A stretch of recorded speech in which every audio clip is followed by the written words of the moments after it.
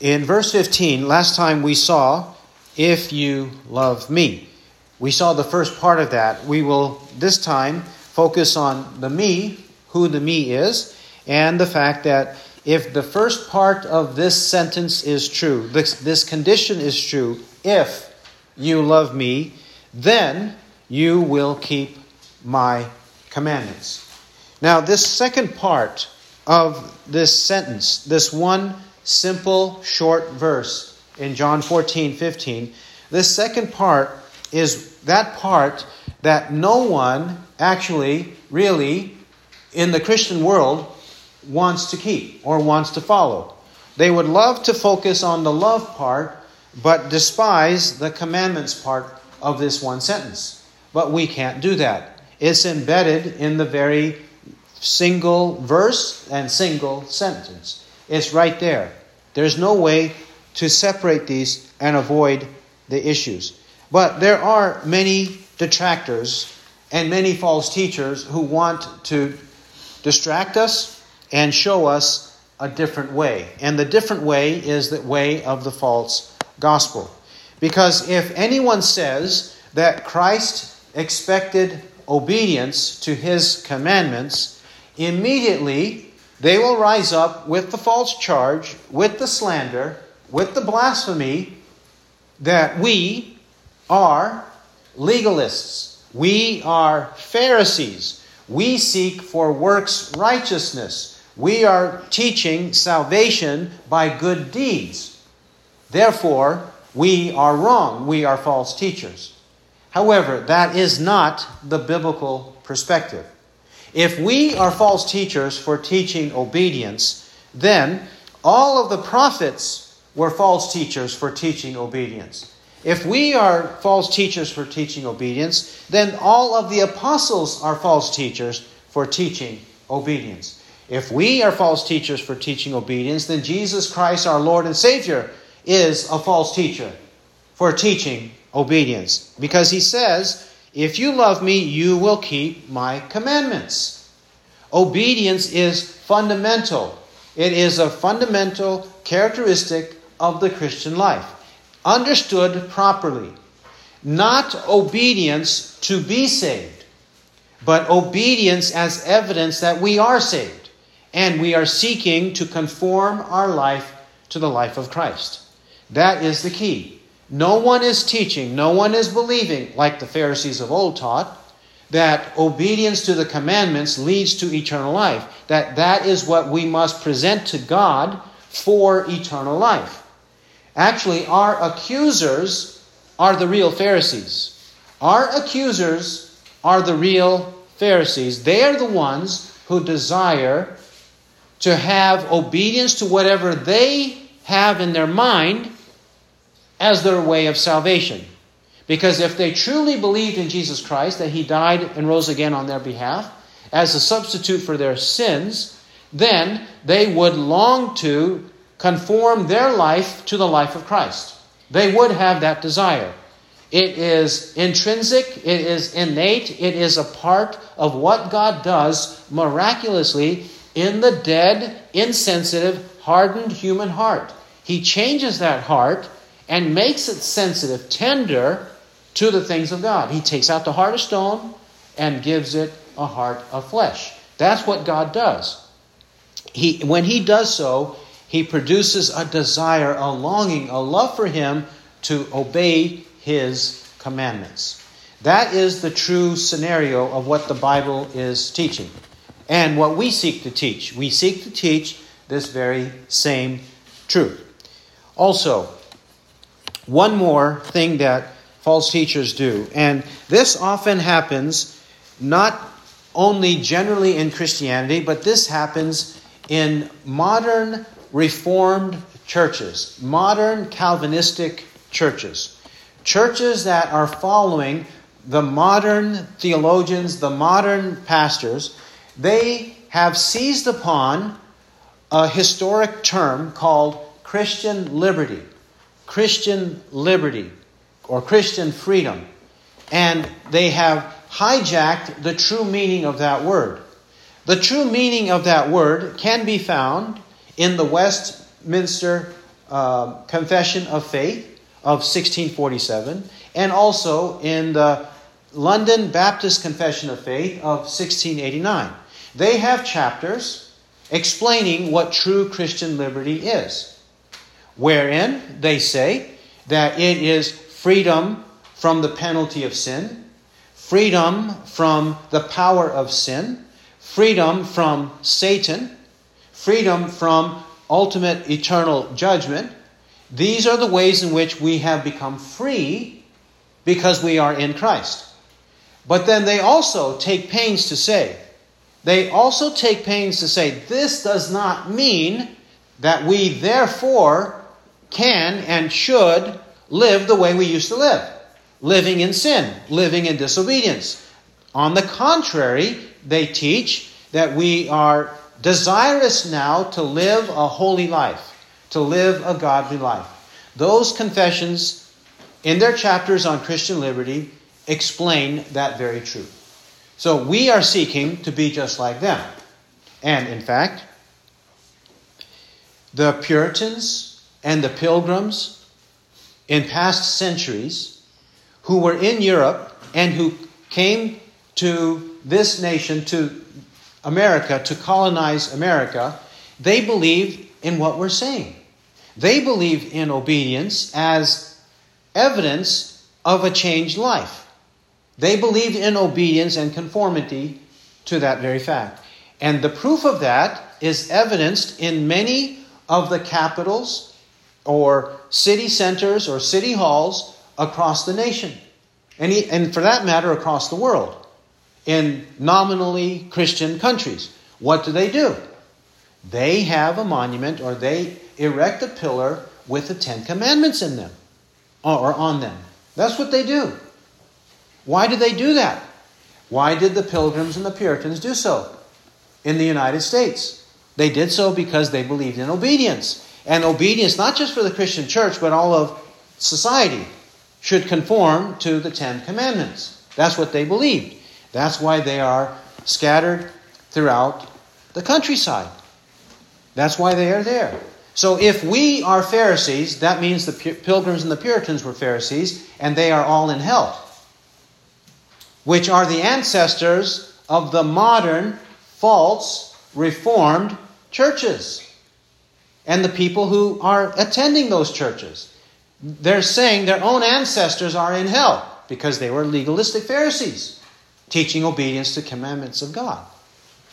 You see how ridiculous all of this is and how destructive it is. It's destructive to the gospel, and it is also destructive to our churches and destructive to our societies to believe any of that nonsense. So, keeping that in mind, that's what we're dealing with when we talk about commandments and obedience, we have to understand everything according to God's holy word. The Holy Scriptures right here. Keep that in mind. So last time we spoke of if you love. Let's pick it up with me. Who is the me that we should love? Who is the me that we should love? It is the Lord Jesus. And this attachment or this love of Him is a love that cannot be a compromising love. It has to be in Christ, the Lord Jesus Christ, Him alone, and it cannot be a double-minded love. It cannot be a double-tongued love. It cannot be a forked-tongue kind of love. It has to be a real, sincere, genuine love of Him. And it has to also be a full love of Him. We either love Him or we hate Him. We either love Christ or we hate Christ. It cannot be any mixture. There's no admixture of 99% Christ, 1% something else or someone else. It cannot be that. It has to be 100% devotion, love to Jesus Christ. John 21:15 to 17. John 21:15. Peter, he stumbled and he sinned, and now Christ teaches him and exposes and brings forward his love, specific love for Christ, in comparison to others or other things. In comparison to others or other things. John 21:15. 21:15. So when they had finished breakfast, Jesus said to Simon Peter, Simon, son of John, do you love me more than these? Do you love me more than these? He said to him, yes, Lord, you know that I love you. He said to him, tend my lambs. He said to him again a second time, Simon, son of John, do you love me? He said to him, yes, Lord, you know that I love you. He said to him, shepherd my sheep. He said to him the third time, Simon, son of John, do you love me?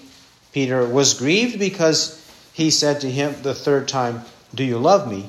And he said to him, Lord, you know all things. You know that I love you. Jesus said to him, tend my sheep. Do you love me more than these? And Simon Peter's answer is yes. Yes, all three times. He loves Christ, his full devotion, undistracted devotion, love is for Christ. More than these, verse 15 says. And whether that these includes the fish and fishing in the previous narrative or other people, other men, it doesn't matter who the these are because it has to be only Christ. Only Jesus Christ. Whether it's things or people or even both, it has to be fully and only Christ. And in Simon Peter's situation, the proof that he loved Christ would be that he would tend or shepherd, pastor the sheep of Christ. That he would be a faithful under-shepherd, shepherding, pastoring, tending, feeding the flock of Christ on the earth. That was the proof in that case. Matthew chapter 6. Matthew 6. Now for all of us. Matthew 6, verse 24.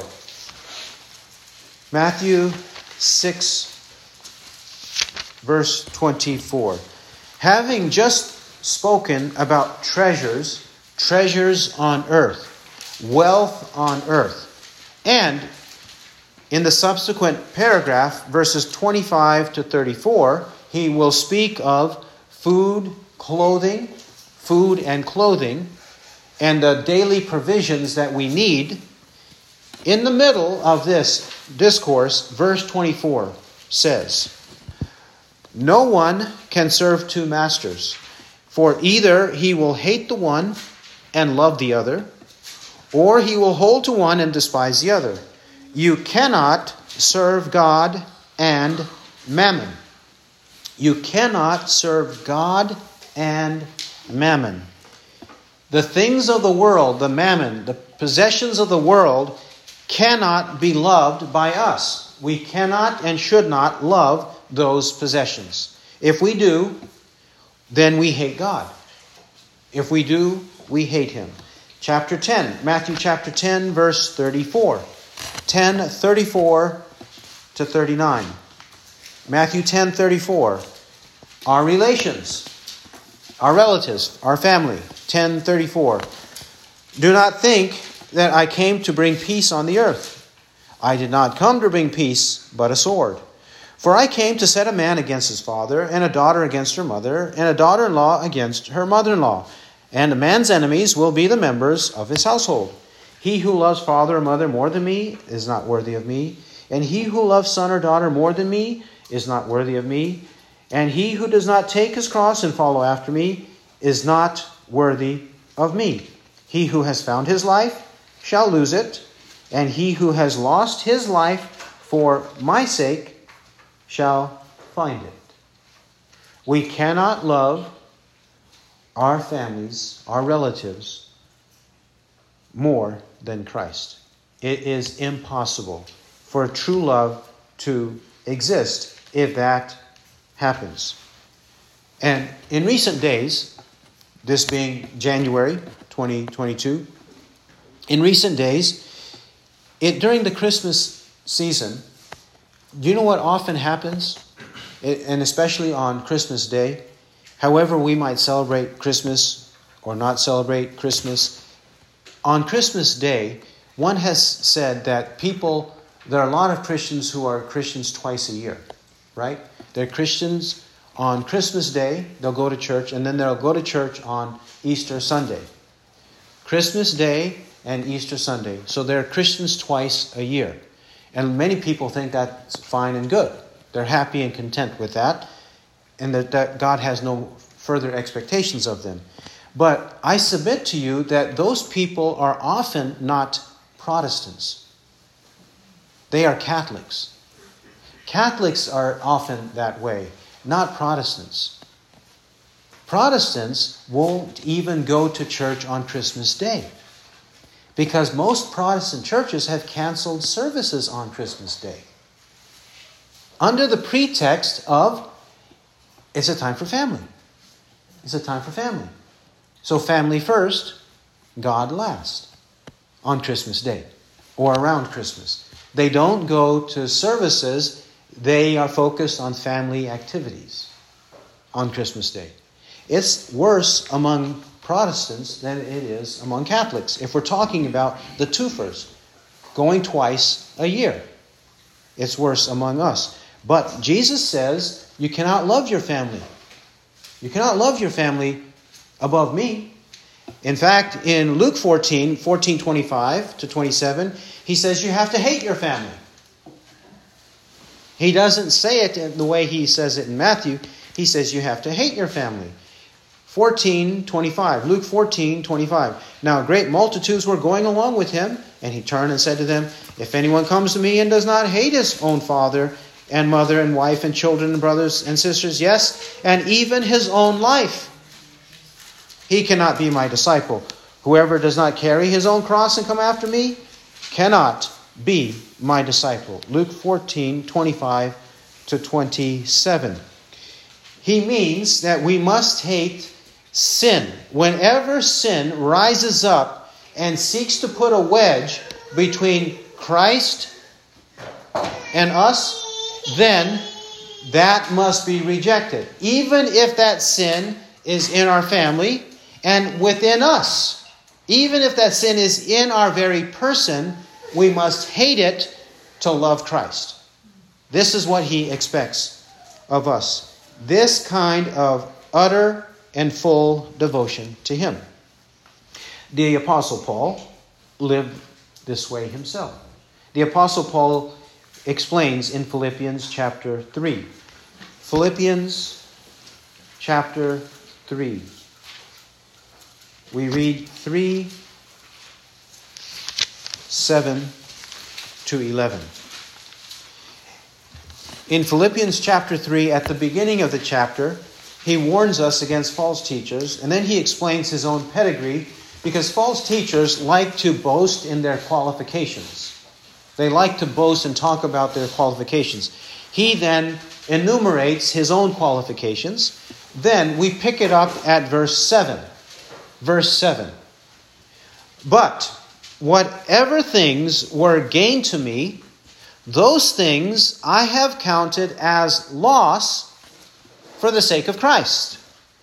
More than that, I count all things to be loss in view of the surpassing value of knowing Christ Jesus my Lord, for whom I have suffered the loss of all things and count them but rubbish, garbage, filth, in order that I may gain Christ, and may be found in him, not having a righteousness of my own derived from the law, but that which is through faith in Christ, the righteousness which comes from God on the basis of faith, that I may know him, and the power of his resurrection, and the fellowship of his sufferings, being conformed to his death, in order that I may attain to the resurrection from the dead. The apostle says that in his own life, which shows he's not a hypocrite, he's not saying, do what I say, not as I do, like the Pharisees were. He lived this life. Everything that he used to value, verses 7 and 8, he now devalues them. He counts them but rubbish. He counts those things nothing in view of knowing Christ, of embracing Christ, following Christ, obeying Christ, being like Christ. That's all he wants in his life. He wants to do the will of Christ, and only the will of Christ, because he knows that is where eternal life is contained, in doing the will of Christ. 1 John 2. This is also to be true of us. 1 John 2, 15 to 17. 1 John 2 and verse 15. Do not love the world, nor the things in the world. If anyone loves the world, the love of the Father is not in him. For all that is in the world, the lust of the flesh and the lust of the eyes and the boastful pride of life is not from the Father, but is from the world. And the world is passing away, and also its lusts. But the one who does the will of God abides forever, remains forever. Doing God's will is evidence that the love of the Father is in us. Verse 15. If we don't do the will of God, there is no eternal life. We will not remain or live forever. And the proof that we do live forever is that we have the love of the Father in us, and we reject the world and the things in the world. The world and the things in the world. That is, we reject the people of the world because of their sins, and reject the things of the world, because the love of the things of the world and the people of the world because of their sins leads to death, leads to eternal death. We will not remain forever if we love them. Therefore, we must love Christ. Now, having said and shown that we must love Christ, and it's either love or hatred of Christ, what does it mean to follow Christ, to emulate Him, to love Him? He told us in John 13, 12 to 17. John 13, 12. John 13, 12. And so, when he had washed their feet and taken his garments and reclined at table again, he said to them, Do you know what I have done to you? You call me teacher and Lord, and you are right, for so I am. If I then, the Lord and the teacher, washed your feet, you also ought to wash one another's feet. For I gave you an example that you also should do as I did to you. Truly, truly, I say to you, a slave is not greater than his master, neither one who is sent greater than the one who sent him. If you know these things, you are blessed if you do them. If you do them. And what was it that he was exemplifying here in John 13? Exemplifying humility. If humility is not a characteristic of us, then there is no love of Christ. We have not come to know the true Christ and to follow Him, to repeat His example. If we call Him teacher and Lord, we must have this kind of humility in us. John chapter 15. John chapter 15. If we love Christ, if we belong to Christ, if we know Christ, then the following will also be true. John 15, 1 to 8. John 15, 1 to 8. I am the true vine, and my Father is the vine dresser. Every branch in me that does not bear fruit, he takes away, and every branch that bears fruit, he prunes it, that it may bear more fruit. You are already clean because of the word which I have spoken to you. Abide in me, and I in you, as the branch cannot bear fruit of itself, unless it abides in the vine. So neither can you, unless you abide in me. I am the vine, you are the branches. He who abides in me, and I in him, he bears much fruit.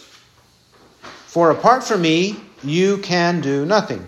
If anyone does not abide in me, he is thrown away as a branch, and dries up, and they gather them, and cast them into the fire, and they are burned.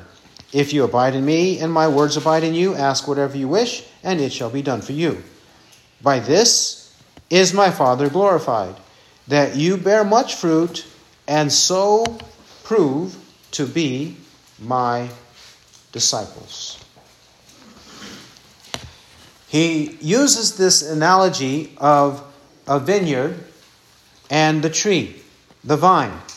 And the Father is the vine dresser. He is the pruner. He is the gardener. And when the Father sees that there is a branch, a part that is not bearing fruit, what does the Father do? He cuts it off of the vine, which is Christ. He cuts it off of the vine, and he throws it away, and they, the others, the workers, they take these dry, shriveled, unfruitful branches and throw them into the fire to get rid of them because they are useless. They throw them into the fire. But if there is fruit, and the fruit is there, why? Because it is a branch that is truly, rightfully attached to the vine, attached to Christ. And that fruitful branch bears much fruit, verse 5. I am the vine, you are the branches. He who abides in me, and I in him, he bears much fruit. For apart from me, you can do nothing. If we abide in him, we bear much fruit. What does it mean to abide in him then? People say, especially devotional books, and especially devotional books produced by women, they say, abide in Christ. We need to abide in him. They have hijacked this phrase. Hijack. A hijacker does not possess what he hijacks, right? He's a thief. And here we see in context what it means to abide. Verses 9 to 11. 9 to 11. Just as the Father has loved me, and I have also loved you, abide in my love. If you keep my commandments, you will abide in my love. Abide in Christ equals what now? Obedience to his commandments. Abiding in Christ equals obedience to his commandments.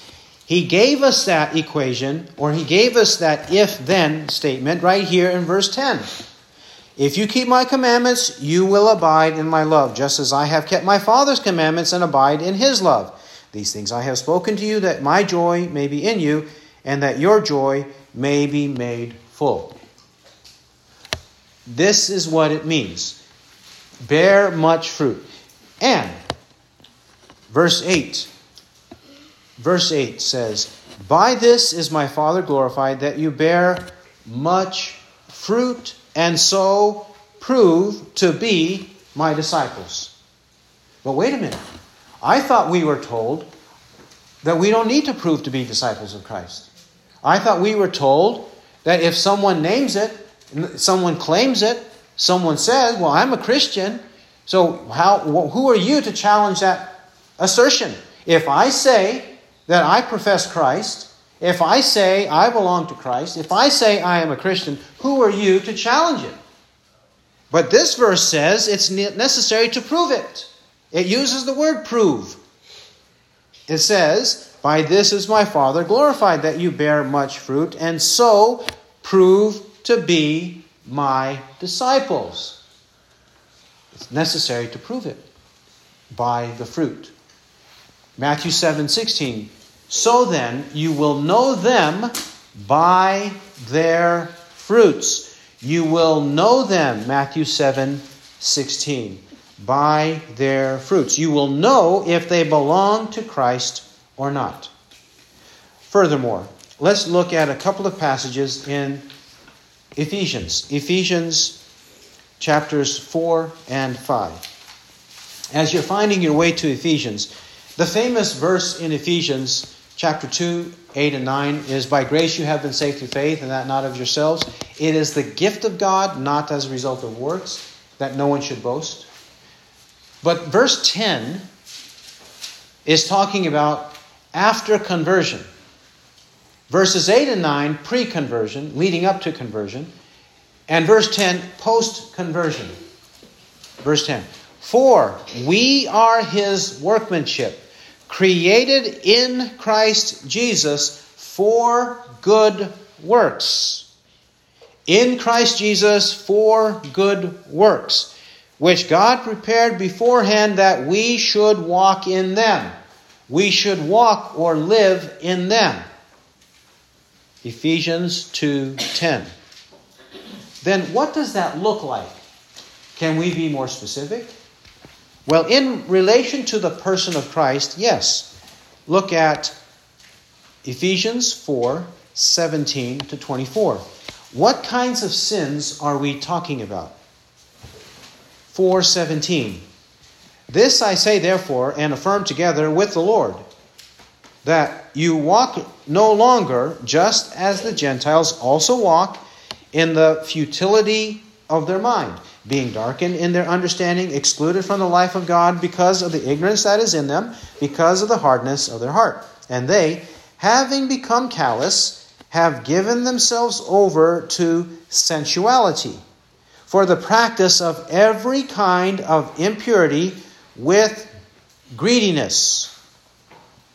That's the way of the Gentiles. That's the way we're not supposed to walk any longer, he said in verse 17. Why?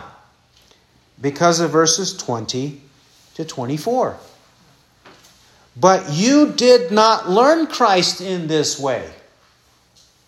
That means that when they heard the gospel of Christ, they did not learn in that preaching of the gospel to continue walking as they used to walk, verse 17, to continue in the futility of their mind, to continue being darkened in understanding, to continue to be ignorant, to continue to have a hardness of heart, to continue to be callous, insensitive, continue to practice sensuality, everything you want to do with your senses, eyes, ears, mouth, hands, whatever your senses want to do, you indulge in them. Every kind of impurity with greediness. When the gospel was preached, those things were preached against. And that's why he says, but you did not learn Christ in this way. If indeed you have heard him and have been taught in him, just as truth is in Jesus. If you heard him, have been taught in him, just as truth is in Jesus. And what is it? What should we now embrace? Verse 22. That in reference to your former manner of life, you lay aside the old self, which is being corrupted in accordance with the lusts of deceit, and that you be renewed in the spirit of your mind, and put on the new self, which in the likeness of God has been created in righteousness and holiness of the truth. Now we are to lay aside. To lay aside is an analogy of clothing and dress. It's saying, whatever filthy garments you used to have, you need to lay them aside, put them aside, and wear clean, good garments, fragrant garments that are clean, not the filthy ones of sin. Lay them aside because that's the old man. That's the old way. That's the old self. That's being corrupted with the lusts of deceit. Deceitful lusts of men. Evil desires of men. Deceitful, evil desires. Verse 22. And now it's time to be renewed in the spirit of our mind, Now it's time for the new man, the new self, which in the likeness of God has been created. The new man has been created in the likeness of God. In what? In what way? Righteousness and holiness of the truth. Righteousness and holiness of the truth. He continues to explain. We'll read into chapter 5. We'll see the kinds of sins we are continue to reject. 25. Therefore, laying aside falsehood, speak truth, each one of you with his neighbor, for we are members of one another. Be angry, and yet do not sin. Do not let the sun go down on your anger, and do not give the devil an opportunity. Let him who steals steal no longer, but rather let him labor, performing with his own hands what is good, in order that he may have something to share with him who has need. Let no unwholesome word proceed from your mouth, but only such a word as is good for edification according to the need of the moment, that it may give grace to those who hear. And do not grieve the Holy Spirit of God, by whom you were sealed for the day of redemption. Let all bitterness and wrath and anger and clamor and slander be put away from you, along with all malice. And be kind to one another, tender-hearted, forgiving each other, just as God in Christ also has forgiven you. Now chapter 5, how else? Therefore, be imitators of God as beloved children, and walk in love, just as Christ also loved you. Walk according to the love of Christ. In what way? And gave himself up for us an offering and a sacrifice to God as a fragrant aroma. If Christ offered himself as a sacrifice, are we supposed to also offer ourselves as a sacrifice? A fragrant aroma, not a stench, not something that's stinky and smelly, not like that, but a fragrant, pleasant, soothing aroma to God. Are we not supposed to be the same? Yes, he's telling us to do that. Be imitators as beloved children. Walk in love, just as Christ also loved you. Follow him. Brethren, I urge you, by the mercies of God, that you present your bodies a living and holy sacrifice, acceptable to God, which is your spiritual service of worship. And do not be conformed to this world, but be transformed by the renewing of your mind, that you may prove what the will of God is, that which is good, acceptable, and perfect. Romans 12, 1 and 2. Further, verse 3, Ephesians 5:3, but do not let immorality, which is speaking of sexual immorality or fornication, any kind of sexual sins, but do not let immorality or any impurity or greed even be named among you, as is proper among saints. And there must be no filthiness and silly talk or coarse jesting. So the words we use, we have to make sure that they are biblical and godly words. And no coarse jesting, meaning dirty jokes, which are not fitting, but rather giving of thanks. Why is this so important? That we understand this part. If we attach ourselves to Christ, if we say we belong to Christ, why is this so significant? Why is it so serious? Because of verse 5. 5 and 6. For this you know with certainty, that no immoral or impure person or covetous man who is an idolater has an inheritance in the kingdom of Christ and God. There's no eternal life. No eternal life. We will not enter the kingdom of Christ and God.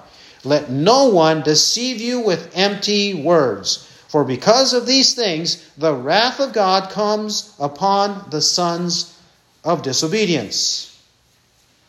It's easy to be deceived. Let no one deceive you with empty words.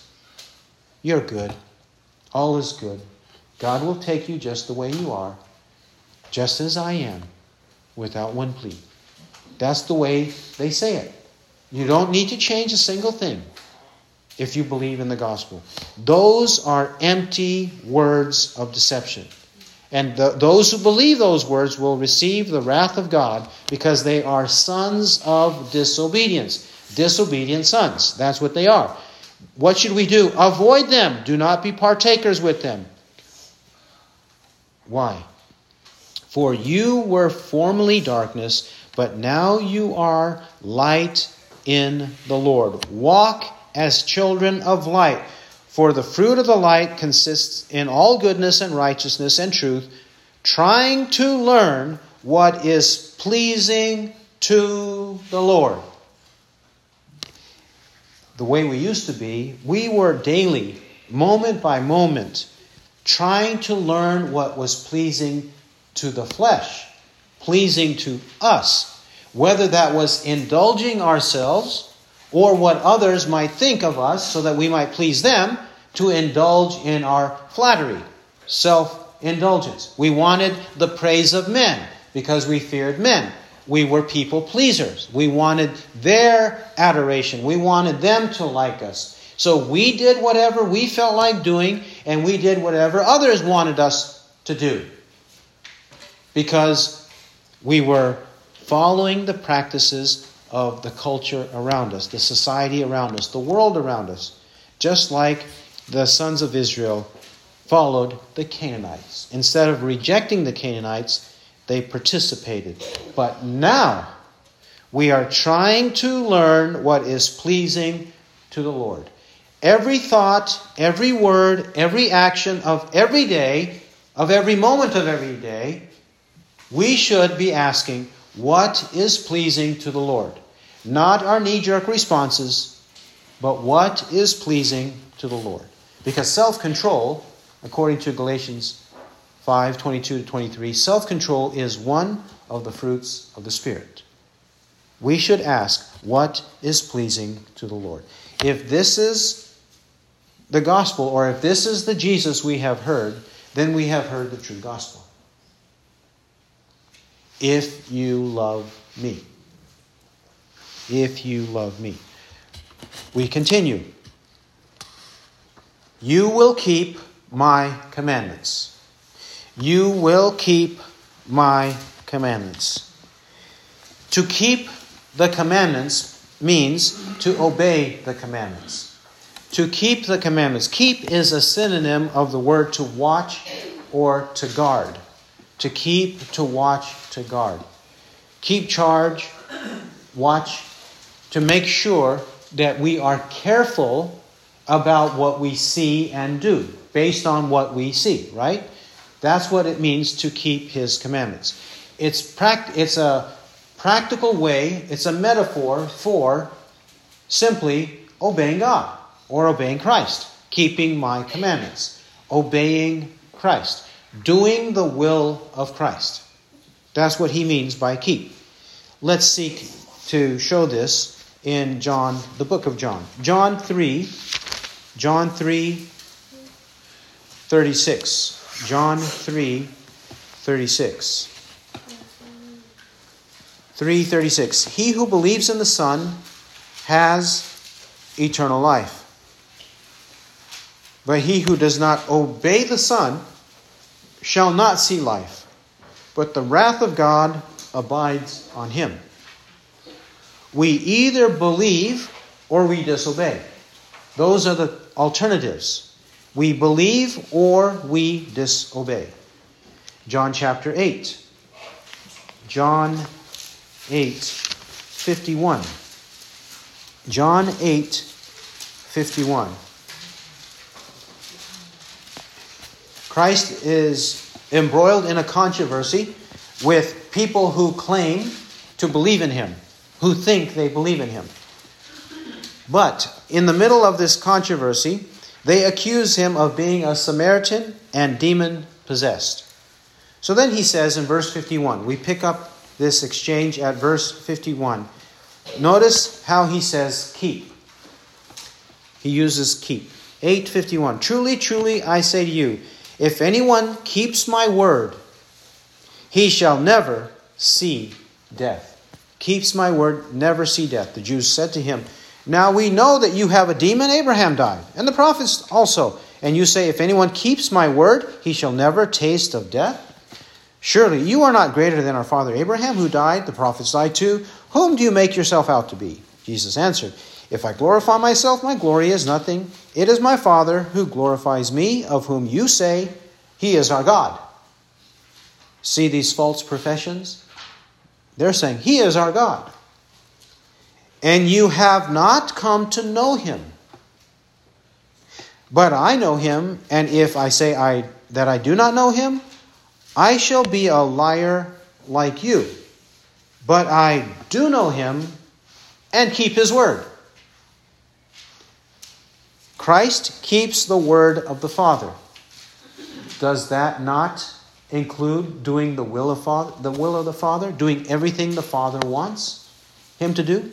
Whatever he wants him to say, whatever he wants him to do, perfect obedience, godliness, righteousness, unblemished, unstained, pure Christ.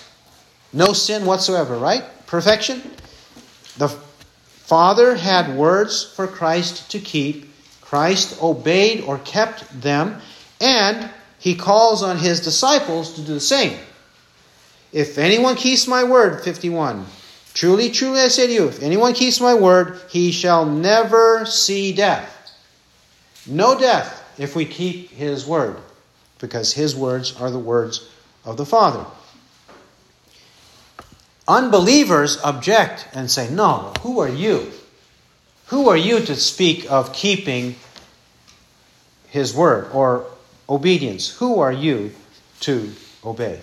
John 12:47. 12:47. And if anyone hears my sayings and does not keep them, I do not judge him, for I did not come to judge the world, but to save the world. The word is going to judge him. That's what he means in verse 47. He won't judge means the word he preached is going to judge him. Why? Because they would not keep his words. They would not obey his words. John 14. John 14:21. John 14:21. If we're not keepers, we are not lovers. 14:21. He who has my commandments and keeps them, he it is who loves me. And he who loves me shall be loved of my Father, and I will love him and will disclose myself to him. 15:23. Jesus answered and said to him, if anyone loves me, he will keep my word. And my Father will love him, and we will come to him and make our abode with him. If we keep his word, then he, Christ, and the Father will love the one who keeps his word. This is the only way. We must understand this doctrine. Okay, now, having said so, you will keep my commandments. What are the my commandments that must be kept? My commandments. Christ owns them. He calls them my commandments. Whatever we're talking about, we are talking about what he endorses, what he authors, what he inspires. They are his commandments. They belong to him. To him. Not to any man, but to the Lord Christ. Therefore, what are we talking about? What commandments do we mean? We're talking about the whole Word of God. We're talking about the whole Word of God. All of the Scriptures from Genesis to Revelation. Because the Spirit of Christ was in the prophets of Christ to preach the Word of Christ. The Spirit of Christ was in the prophets of Christ to preach the Word of Christ. We know this from 1 Peter 1, 10, and 11. The Spirit of Christ within them was indicating as he predicted the sufferings of Christ and the glories to follow. And that Spirit was in the prophets. 1 Peter 1, 10, and 11. That's all of the Old Testament. but also the New Testament. In Titus chapter 1, verse 9, it says that the pastor is to be holding fast the faithful word which is in accordance with the teaching. The faithful word which is in accordance with the teaching. The teaching, according to Acts 2:42, is the apostolic teaching. And the apostolic teaching is the teaching of Christ. Christ taught the apostles. That means we're talking about all of the New Testament. We are to obey. In whatever sense, in whatever way, God means for us to keep or to obey the Bible. All of the Bible we are to obey. Those are the commandments of Christ. Having said that, it does not mean that every single thing has an element of current and modern practical obedience. We will come to explain that in just a moment.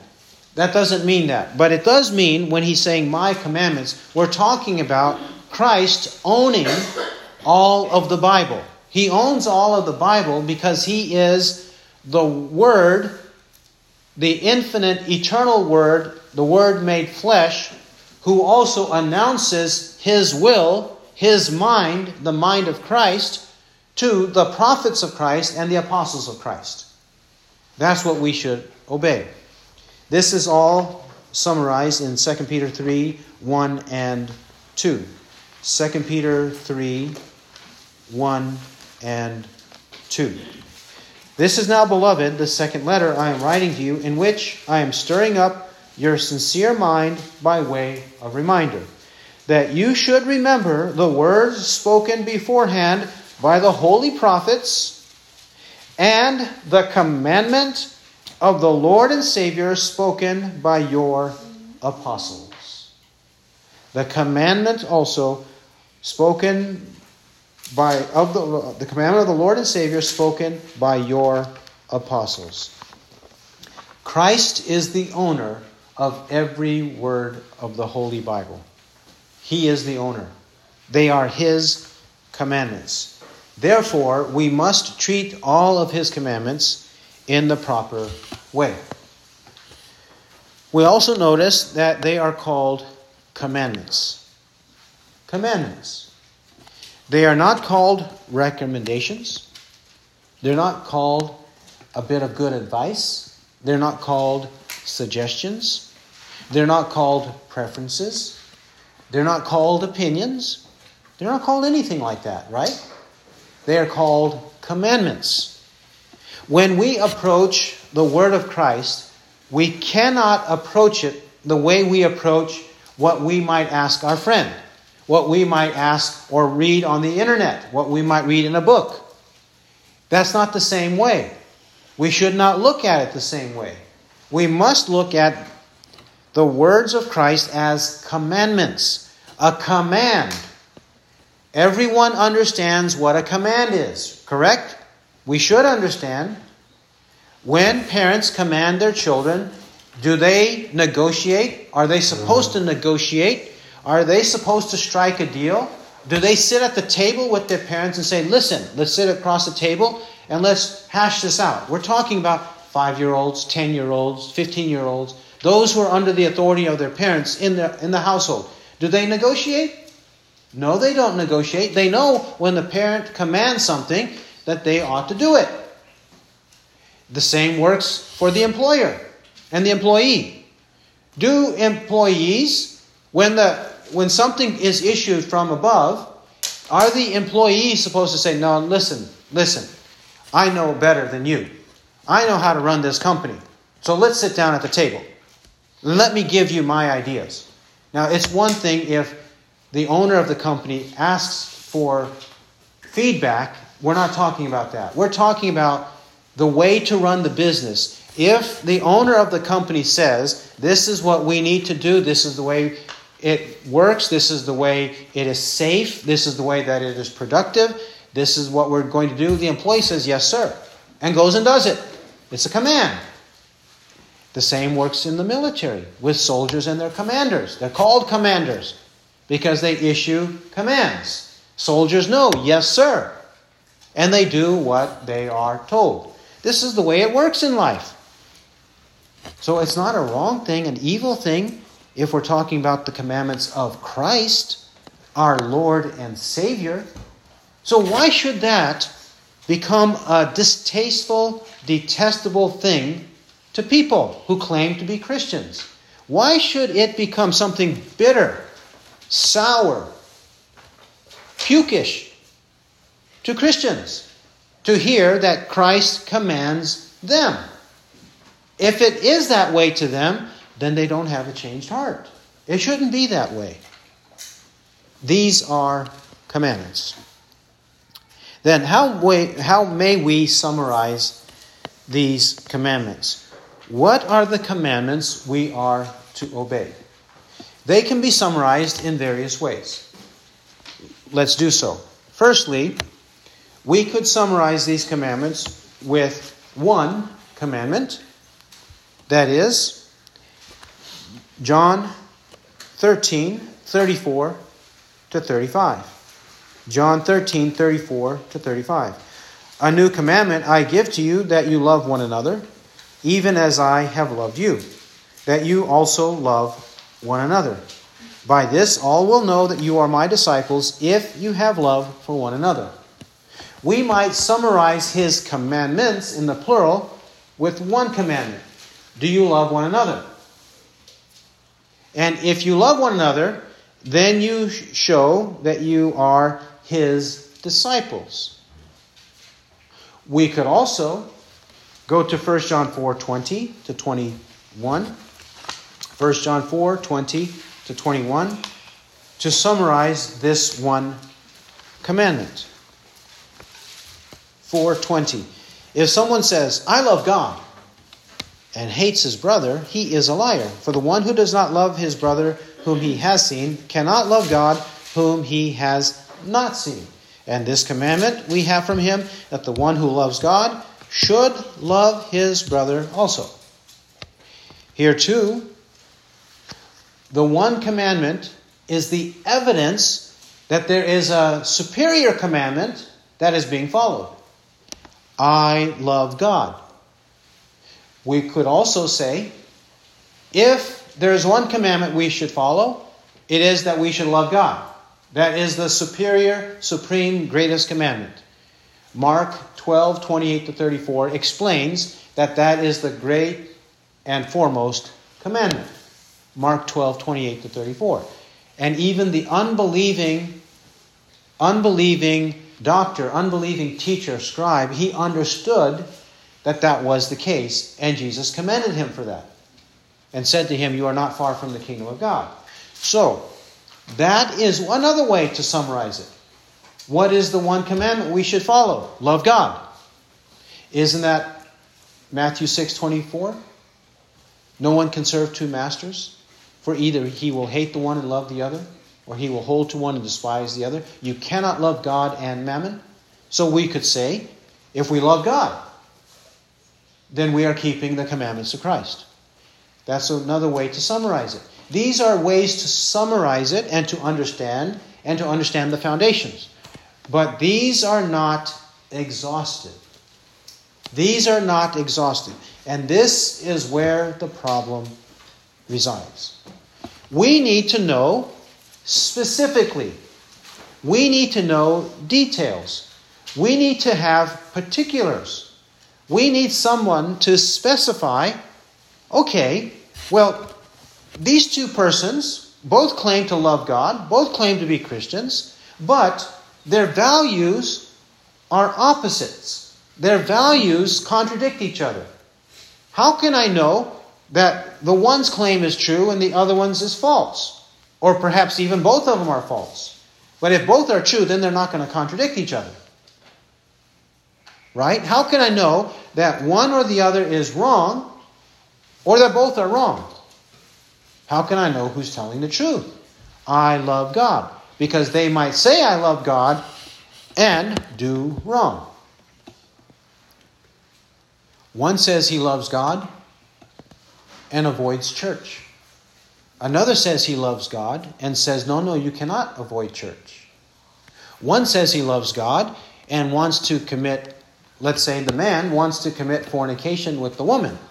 They both say they love God. The man says he wants to do it. The woman says, no, we can't do that. Who's right? Who's right? They both say they love God. Who is right? You see how we need specifics? We need particulars. We need to know exactly how to do it. Where do we find them? The next summary of particulars is in the Ten Commandments. The Ten Commandments teach us in the first 4 commandments how to love God. The last 6 commandments how to love our neighbor as ourselves. The 2 greatest commandments. The 10 commandments specify. But then, the 10 commandments, though they specify more so than the 2 greatest commandments, they still do not present scenarios, common scenarios of life that need to have greater specificity, greater understanding on how to handle it. For example, when it says, you shall not murder. Though it says you shall not murder, and most of us understand, generally speaking, what it means not to murder, still, when a controversy arises, how about when an accidental death arises? Is that murder? Some say yes, others say no. How can we know? Well, we need other laws to specify and explain that accidental death is not the same as murder. Or what about a soldier? What if a soldier on the battlefield kills the enemy? Has he murdered the enemy? Has he broken that commandment? A soldier. Let's assume that the war is a valid, legitimate war.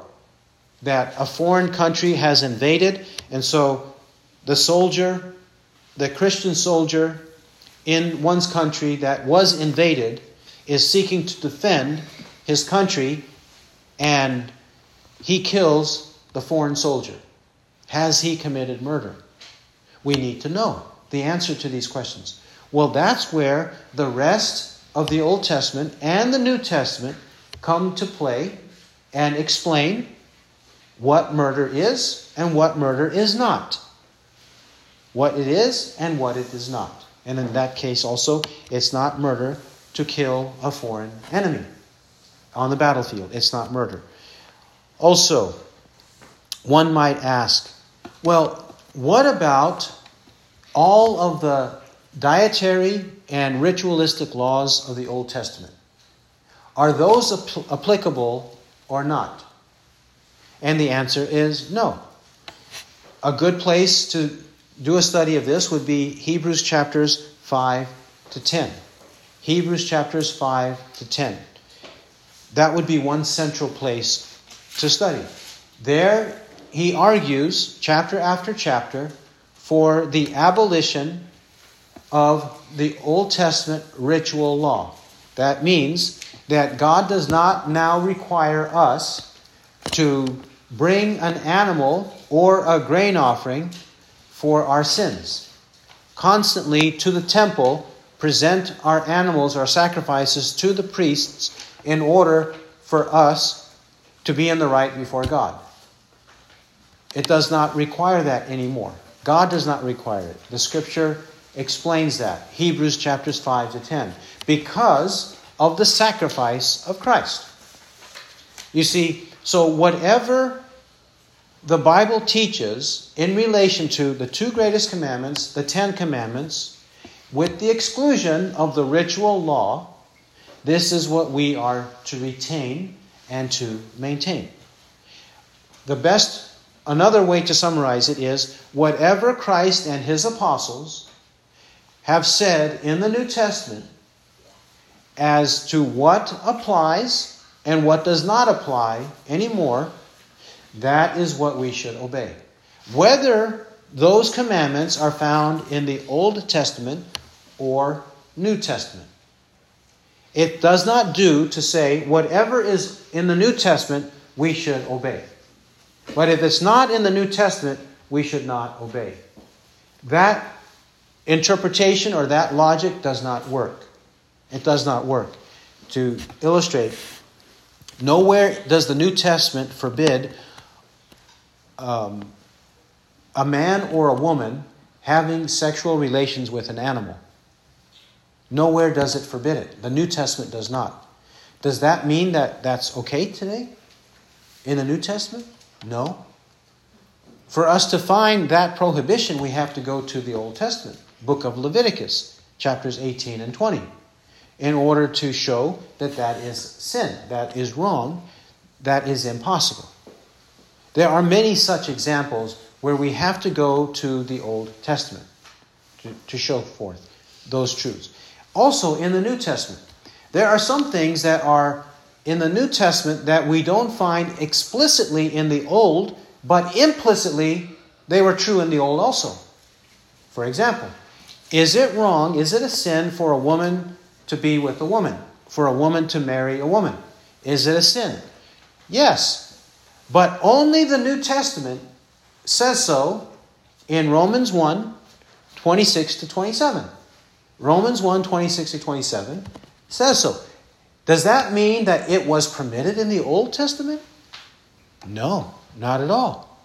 By implication, Genesis chapter 2 and many other passages, if a man is to marry a woman, then a man is not to marry a man, which the Old Testament says explicitly in Leviticus 18 and 20, and a woman is not to marry a woman. By implication, if a man is to marry a woman, Genesis 2. You see how by implication, so we must practice some implicatory theology, as it's called. We have to practice some of that to understand that which the Bible does not say explicitly but implicitly for today. These are the commandments we must obey. And we are seeking to be faithful, humbly seeking to know and be faithful in this way once we are converted, once we belong to Christ. We are seeking, trying to learn what is pleasing to the Lord. If you love me, you will keep my commandments. Let's keep his commandments because we love him. We want to keep his commandments. He who has ears to hear, let him hear what the Spirit says. Amen.